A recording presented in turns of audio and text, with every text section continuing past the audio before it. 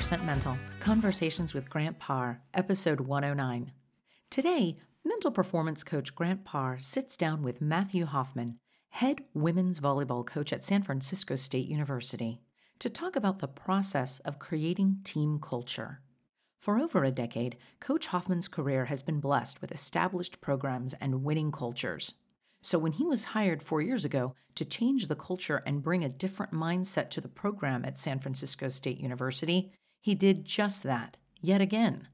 Creating a culture of accountability, creativity, and adopting the mindset of next play has resulted in 2 playoff appearances, multiple single-season hitting percentage records, and breaking the 2018 team blocks per set record. Winning and competing is the fabric of Coach Hoffman, but coaching the heart of the athlete is what's most important to him.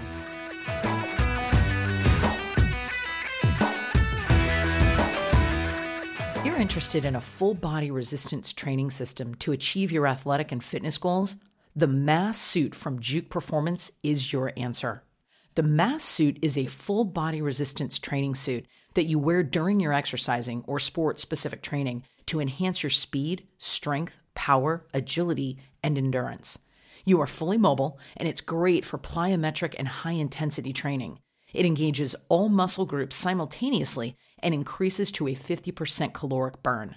Check out the Mass Suit at jukeperformance.com and other fitness-related products, and make sure to use the promo code GRANTPARR, one word, GRANTPARR, for your 10% discount.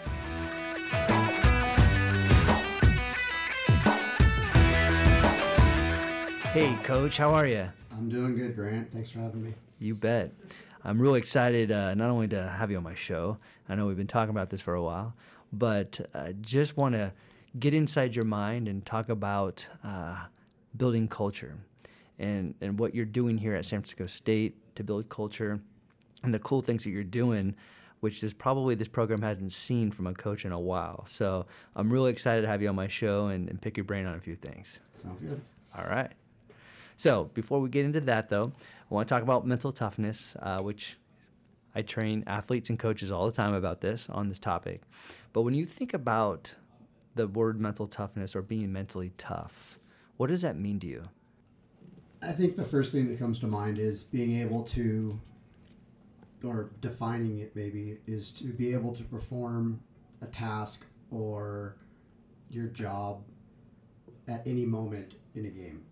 Whether the score's 0-0 or the score's tied, or you just made a mistake, or your team just made a mistake, or it's out of a timeout, whatever it is, it's just being able to distract yourself from everything else that happened or is happening or is going on, and just being able to perform your job at the highest level. You know, what I love about it is, like, you know, we think about words like, you know, love and joy and grit, mental toughness. We all know what it means. And I have over 100 episodes, and I ask that same question all the time, and there's always a different answer. So it's awesome. It's awesome. So, you know, when you reflect on not only as being an athlete, but also coaching for the last 15 years, can you share a specific time, maybe when you're coaching, like where a team had to be mentally tough, where they showed up in the moment, or when there was an athlete, a particular athlete that you coach that had to be mentally tough? I can't think of an example of an athlete in a moment, but I think it's pretty common when something happens to a team and they have to handle it, and a lot of times it comes with injuries. You know, we had a situation this year where in a match someone got injured and someone had to play kind of out of position all of a sudden, and the team had to kind of rally around that and be tough and push through that adversity, because it was different and everyone had to elevate their game just a little bit in that moment. And so at the beginning, you could tell there was definitely some shakiness going on when we started, when we had to put that new player in.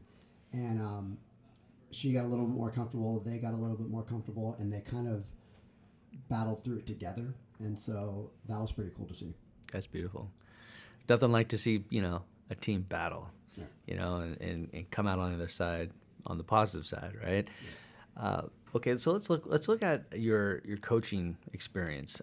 When you think about the last 15 years of coaching, it's been 15 years, correct, ish?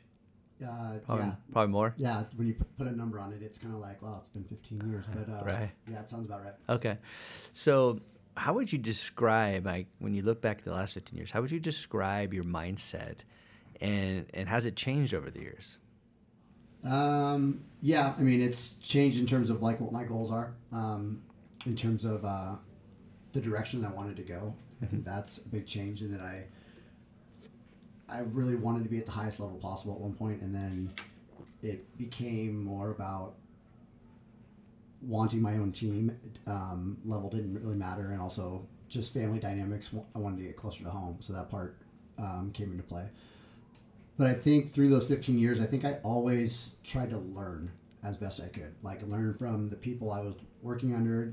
The head coaches I worked for were way better than I am right now, and they, I basically just watch them and soak stuff in. And so I try to be a sponge as much as possible when I was coming up in the coaching world. Mm-hmm. And so I was always trying to learn something all the time. And so that kind of hasn't really changed. It's just more now. I still try and learn from both those same people, and I try to learn a lot more from people around me now, other coaches, other sports, and so yeah, that kind of still stuck with me. Just I'm always still trying to learn and get better. Right. That's awesome. And I see that, obviously being part of the program, seeing you constantly learning, constantly trying new things. I know you for the last year or so. We've talked, and I've obviously done my homework on you as well. I know that majority of your career, you've either worked or coached championship programs or established programs. But when you came here to San Francisco State, you had to rebuild, which was the first time you had to pretty much rebuild anything when it comes to coaching. So what was the first thing that you had to address when it came to building culture? I think there wasn't one thing. I think there was two parts to that. You're right. Every program, even going back to the high school teams I was coaching, there was always something. There was some foundation already there, and then obviously moving on to Stanford, there's obviously a great foundation already there. Right. I didn't do anything there. I just jumped onto the ride. And then same thing with Wichita State. They had 15 years of time that they had built that thing, and so this is my first test a little bit as to starting something, creating something a little bit. And the first thing we obviously had to do was we had to get better. Whether that was we trained differently, whether we recruited differently, we had to improve the product we had on the court. I really tackled concurrently, but at the same time first, was the culture and our team. I wanted us to be on the same page into how we responded to things, how we acted, how we behaved, and that kind of carried off the court to, what kinds of people we wanted to recruit and have in the program. And so those are the two things that we really focused on. But I think the culture side of it was something that it showed its effects earlier on than the players. And then that was easier to add players to a good culture than it was to create a culture with good players. Got it.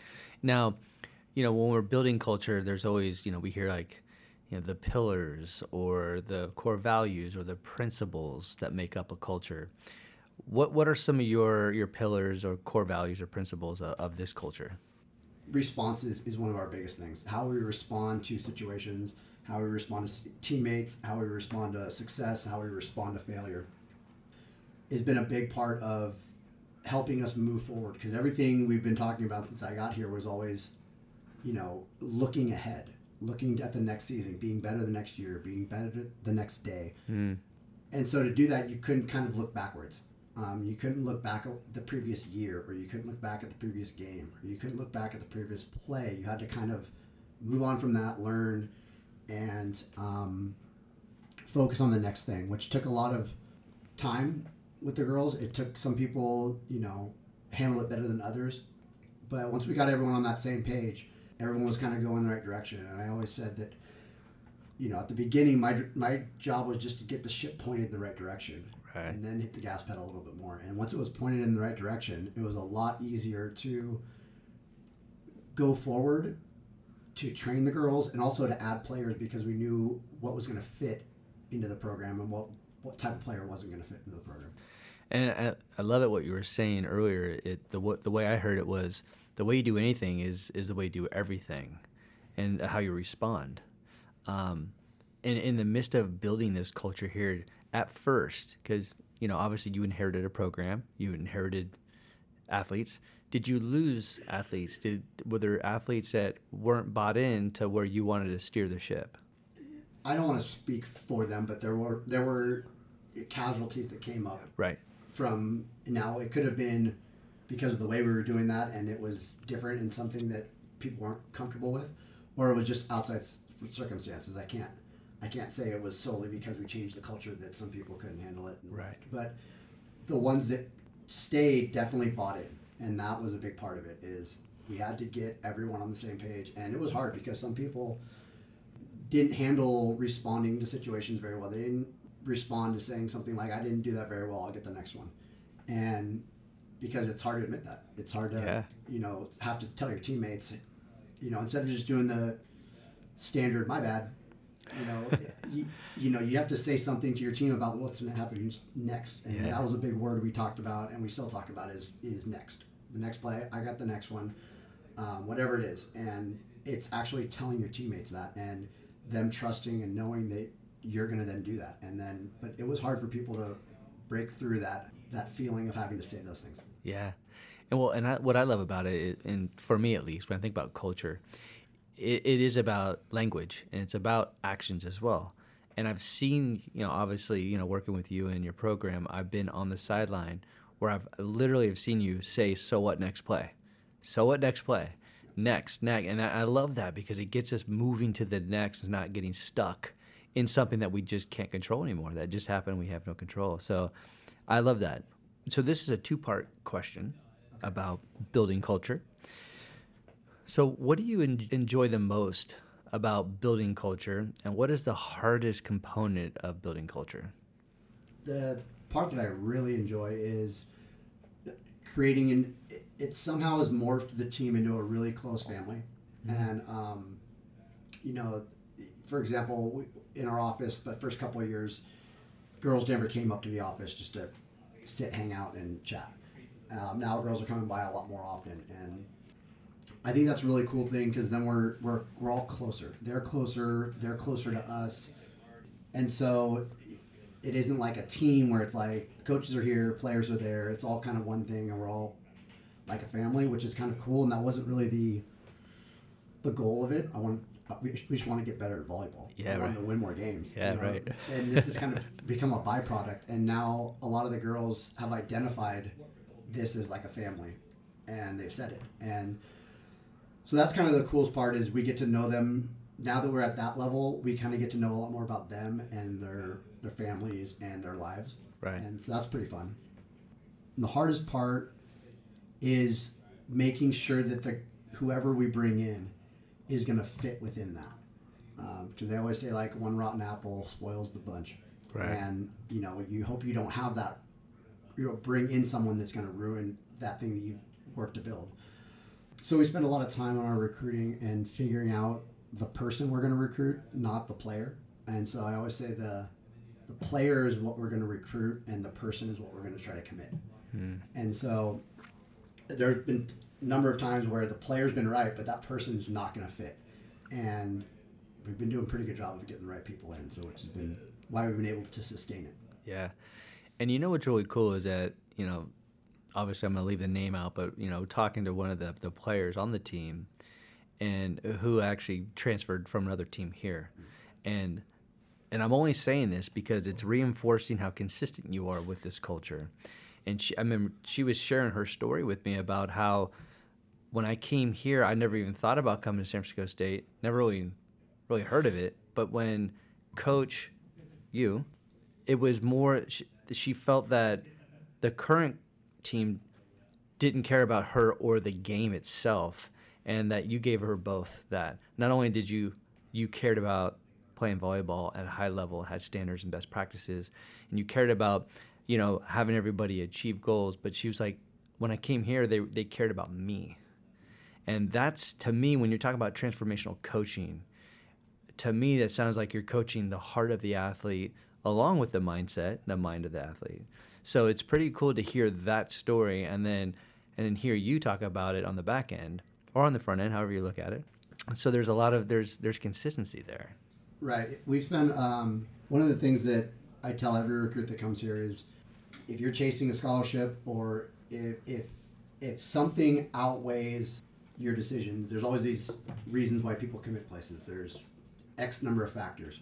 And if one of them is so important that you forget the other ones, it probably won't be a good fit here. And so if you're chasing a scholarship, if you really just want to be close to the ocean, if one of those things is so important that you're discounting some of the other ones, then it's going to be tough here. And one of the parts that I really make sure that every recruit gets when they get here is they spend time with some of our players, and spend time with the players by themselves, whether it be a lunch or walking around campus.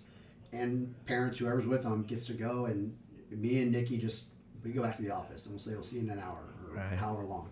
And so that's when they get the true sense of what this place is like and where they're going to get honest answers. And then basically that's kind of turned into a little cycle where those that have sat in on those recruiting visits and got that experience, now they're the one doing it, and they're the one returning that idea, and they understand that it's being honest, and it's being upfront about how we do things here. And if you like it, great. If you don't, then well, best of luck to you. Right. Well, and I know the answer to this question, but I want my listeners to hear it from you. So, and it's about mental skills training. So how much of mental skills training, is it a part of your approach? A lot more than it was a while ago. I thought it was like hocus pocus. Right. That suck it up, be tougher, you're fine. But the approach, and just like it's a skill. And I think that's something that I've learned, is that it's become a lot more of time that we've spent thinking about and talking about and doing than it ever has been in the past. So I mean, I'd love to do more of it. I mean, we've actually taken the volleyball back in terms of the amount of time we've done, because of other things that have come up that are just more important, such as mental training and stuff. And so we spend, once every couple weeks with you, and then we also addressed it before every single practice. And I used to be very rigid with my practice starts at 12. Right. Practice starts at 12. Yep. Get your stuff done, and we're starting at 12, whether you're here or not. And now it's kind of become, I see the value of this part of the training, which then leads into the mental toughness, which then leads into performance. Right. And so I've allowed it for it to happen much longer, and it kind of gets into the volleyball side of thing, and I'm okay with that now. Whereas before I think I would have just said, we're done with that. Let's move. We got to go touch the balls. Right. Well, and share a little bit about that process, which I thought it was great when I came here. And I was like, Coach, here's my program. This is what I do. And you're like, wow, I'm already doing that. Like you set intentions for practice. You set that word, right, for the day. And I believe you do 3 other words too. I think there's some other things you do, but share with like my listeners, like what does that look like as far as starting practice with the team and incorporating mental skills? So my previous assistant coach, Iris, she had come from a previous school, and they had done this where they would visualize, their self-performing, and they would work on their breathing. And that happened before every practice, and you kind of got walked through it. And Nikki came from the exact same school, and so she kind of knew exactly what it was that we were already doing here, because she did it as a player. And then she brought in what the next step that they did, which was, along with breathing and visualizing, is starting to write stuff on the whiteboard before practice. We write down 2 intention words, and which is what's your focus? What are you trying to work on? And then what's your action word? Someone's, if it's fun, passionate, energy, whatever it is. Yeah. And then we go back after practice, and they grade how mindful they were of it and how well they executed it. And that's kind of really got them thinking about their own game and their own, what they look like out there in the gym, what kind of energy they bring, and then they have to grade themselves on it. And it's written on the whiteboard, so everyone is held accountable to their teammates. I love it. And no one ever calls you out, but the fact that you have to then go right up on that board and say, I was only a 2 out of 5 on this, kind of, someone's going to see it, and it kind of just makes them hold a little bit more accountable to it. Yeah. And then we've kind of taken that into visualizing those specific things when you're visualizing. Instead of just visualizing yourself playing, visualize yourself doing those actual intentional words. Yeah. And so yeah, it's definitely it's. I've been lucky to have people that understood it and had done it before, and I kind of let them both run with it. So both of them have always kind of ran that portion of the practice, and I've just kind of stand back and observe. And I know the value of it. I just know that I let the people who get it and have done it better, I let them do it. There you go. Well, and you've heard me say this a lot, that with this type of work, it's so easy to do and it's so easy not to do. And if you don't hold anybody accountable, that's where the easy not to do comes into play. And the fact that you're holding them accountable to write their grade or their score or their ranking is huge. And it allows them to kind of like reflect on it. And that's how we get better. And you know this, you've been working with me. It's all about reflection. Yeah. So I love it that you have that not only in place as a best practice, but it's becoming a fabric of your culture. And when you think about culture, this is like one of my favorite questions when it comes to culture, because I've had so many coaches on my show, and they talk about all the different things they do within their culture. And so I always ask this question about, like, so if you were to deem your culture, if you're going to name your culture, what would that be? And I'll give you a few of them that have been really cool. There's been the earn it culture, do your best every day culture, effort culture, feel it culture. That's a good one.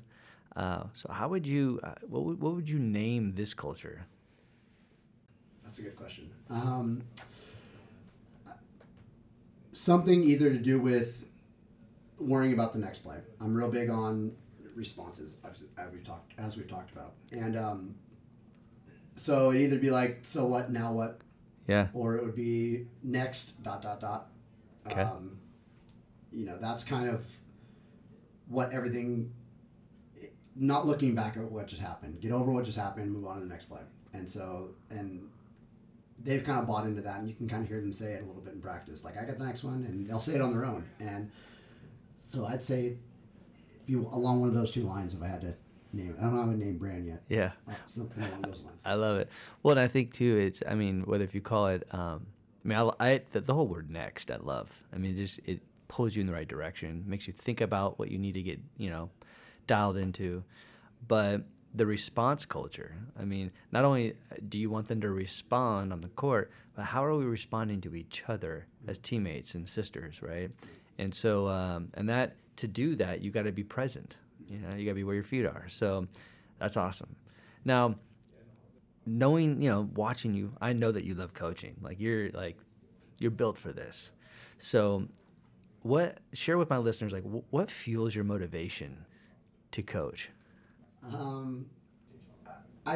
Everything I've ever done in some sort of a work has been along sports and coaching and teaching. You go back to when I was teaching swim lessons and lifeguarding when I was in high school, to refereeing youth basketball leagues, all the way up to being a teacher and then coaching. So it kind of, I've never had a job. I've never been a waiter. I've never worked in retail. It's always been through sports. And so I think the teaching part of it is really fun. I think that's the part that I really, really enjoy about, watching someone get better at something, or having an idea and implementing it and watching it work.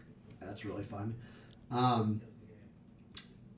And I'm very competitive. I'm on the exterior, I'm much less competitive than I used to be in terms of my behaviors. I used to be much more competitive as a person and on the sidelines.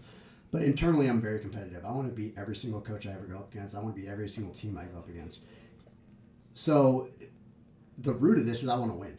Yeah. So at the end, we can talk about process and culture. And if we have process and culture and all that stuff and we lose, that's going to really suck. Right. So we want to win games. And so everything, the culture, the steps, the process, the training, the learning, all that's geared towards, we want to go win games. We want to be as successful as we can possibly be. And that's kind of the root of it all. Learning, and we want to win. I love it. Now I'm asking you a couple more questions before we close up here. And I every time I have a coach on here, I always ask this question. It's so funny to hear them to give me their answer and also ponder on the question. Obviously you've done great things here. You've done great things at other programs or within other programs. You coached over 15 years. What do you think makes you a special coach? I think being very detailed oriented as I am,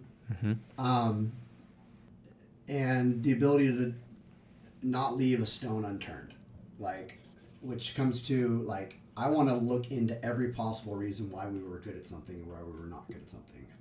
We'll go back and watch the entire season 3 times just to find what we did well and what we didn't do well. So I think some of that comes from my work ethic. I think I always want to outwork my opponent. So any coach I'm going to go up against, I want to say I worked more hours. I was in the office earlier than that coach. I spent more time watching film than that coach. And, you know, then take that and everything I've learned from people I've talked to, I can take all the video I watch or all the time I spend reading and direct it into the way we want our team to be. I don't know if that answers. Yeah. But I want to outwork somebody. I want to grind more than anybody else, and hopefully we get to enjoy the fruits of our labor. Yeah, for sure. That's the saying I'm looking for. So yeah. Awesome. So another deep question here, and then we'll close out here. When you reflect on your whole career, what do you think you've learned the most about yourself? Early in my coaching, I remember I was at Stanford, and John Dunning talked about listening. And, you know, everyone has an opinion, everyone's talking, everyone's got an idea. Yeah. And, you know, he asked me one time, he said, are you the type of person that, I can't remember how he phrased it, are you the type of person when you're in a conversation, are you listening to the answer, or are you waiting for that person to be done so you can give your next opinion? And I was totally that person. I had an idea in my head, you were talking, and I don't even know what you're saying. I'm waiting for you to pause so I can get my word in and I can say what I think. And, you know, it didn't happen overnight, but I definitely think that I learned to be a better listener to, you know, other people that I talk to about ideas in the game, you know, my assistant coaches, when you come in and help the team, the players, when they say, hey, how about this, or what about this, or why don't we do this, or I don't like this, you know, it's important to listen and not discredit any of that or anything that anyone says. And so I think I've done a better job of listening to everything, to people, and, you know, understand that my idea might not be the best idea. I might have an idea that we find that it's wrong. Right. But I have to be willing to listen to someone else's idea and say, maybe this isn't right. Mm-hmm. And so I think listening is one thing that I think I've gotten better at. Yeah. It's a huge skill. Like when you're a good listener, well, you know, we talk about this a lot in the program, being present, playing present, coaching present. If you really want to listen to someone, you have to be present. Right. Like you really do.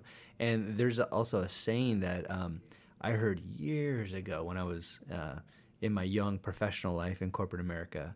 And I heard it again not too long ago. And it's be more interested than interesting. So being more interested, you're dialed into the listening, you're dialed into the energy to that person. And you're not worrying about, you know, what you have to say, how is it going to come out, you know, whatever. So that's, to me, it's kind of, that's what I hear what you're saying is that you've learned how to be more interested by the listening piece of it. Yeah, exactly. And I think that one part of that I had to, you know, I had to really compartmentalize my life. Like if I wanted to be here and working on volleyball, I couldn't let anything else outside distract me. Right. You know, and, you know, I have an amazing wife who allows me to do this, and she hates it that I say allows, but she allows me to do this. But there's times when I'm in the middle of playing practice and I get a call from her, and I'm not listening to that. You know, I'm interested in what I'm doing. Right. And then there's times where it doesn't go as well the other way, because sometimes work comes home with you, and I wish it didn't as much. But there's definitely times where I want to block out work, and I don't want to plan a practice. I don't want to talk to a recruit because I'm at home with my kids. Right. It bleeds more into that life than it does the other way around. But yeah, I try to, wherever I am is what I'm trying to work on, not try to let things distract me. Awesome. Beautiful. Well, Coach, as always, love having you on the show. Thank you for sharing your mindset, your journey. I know my listeners are going to enjoy this. And I just selfishly, I love it because culture to me is one of my favorite topics. And it's one thing to hear about how people go about it, but I've experienced it. I sat on the sidelines. I've been in the middle of this and seeing what you're doing, what your staff's doing, how the program is bought into it. To me, it's beautiful, and there's a lot of joy that I see. So again, you're doing awesome work. Thank you for having me a part of this, but being on my show and sharing your energy. Yeah, thanks for having me. Hopefully we can do it again sometime. All right.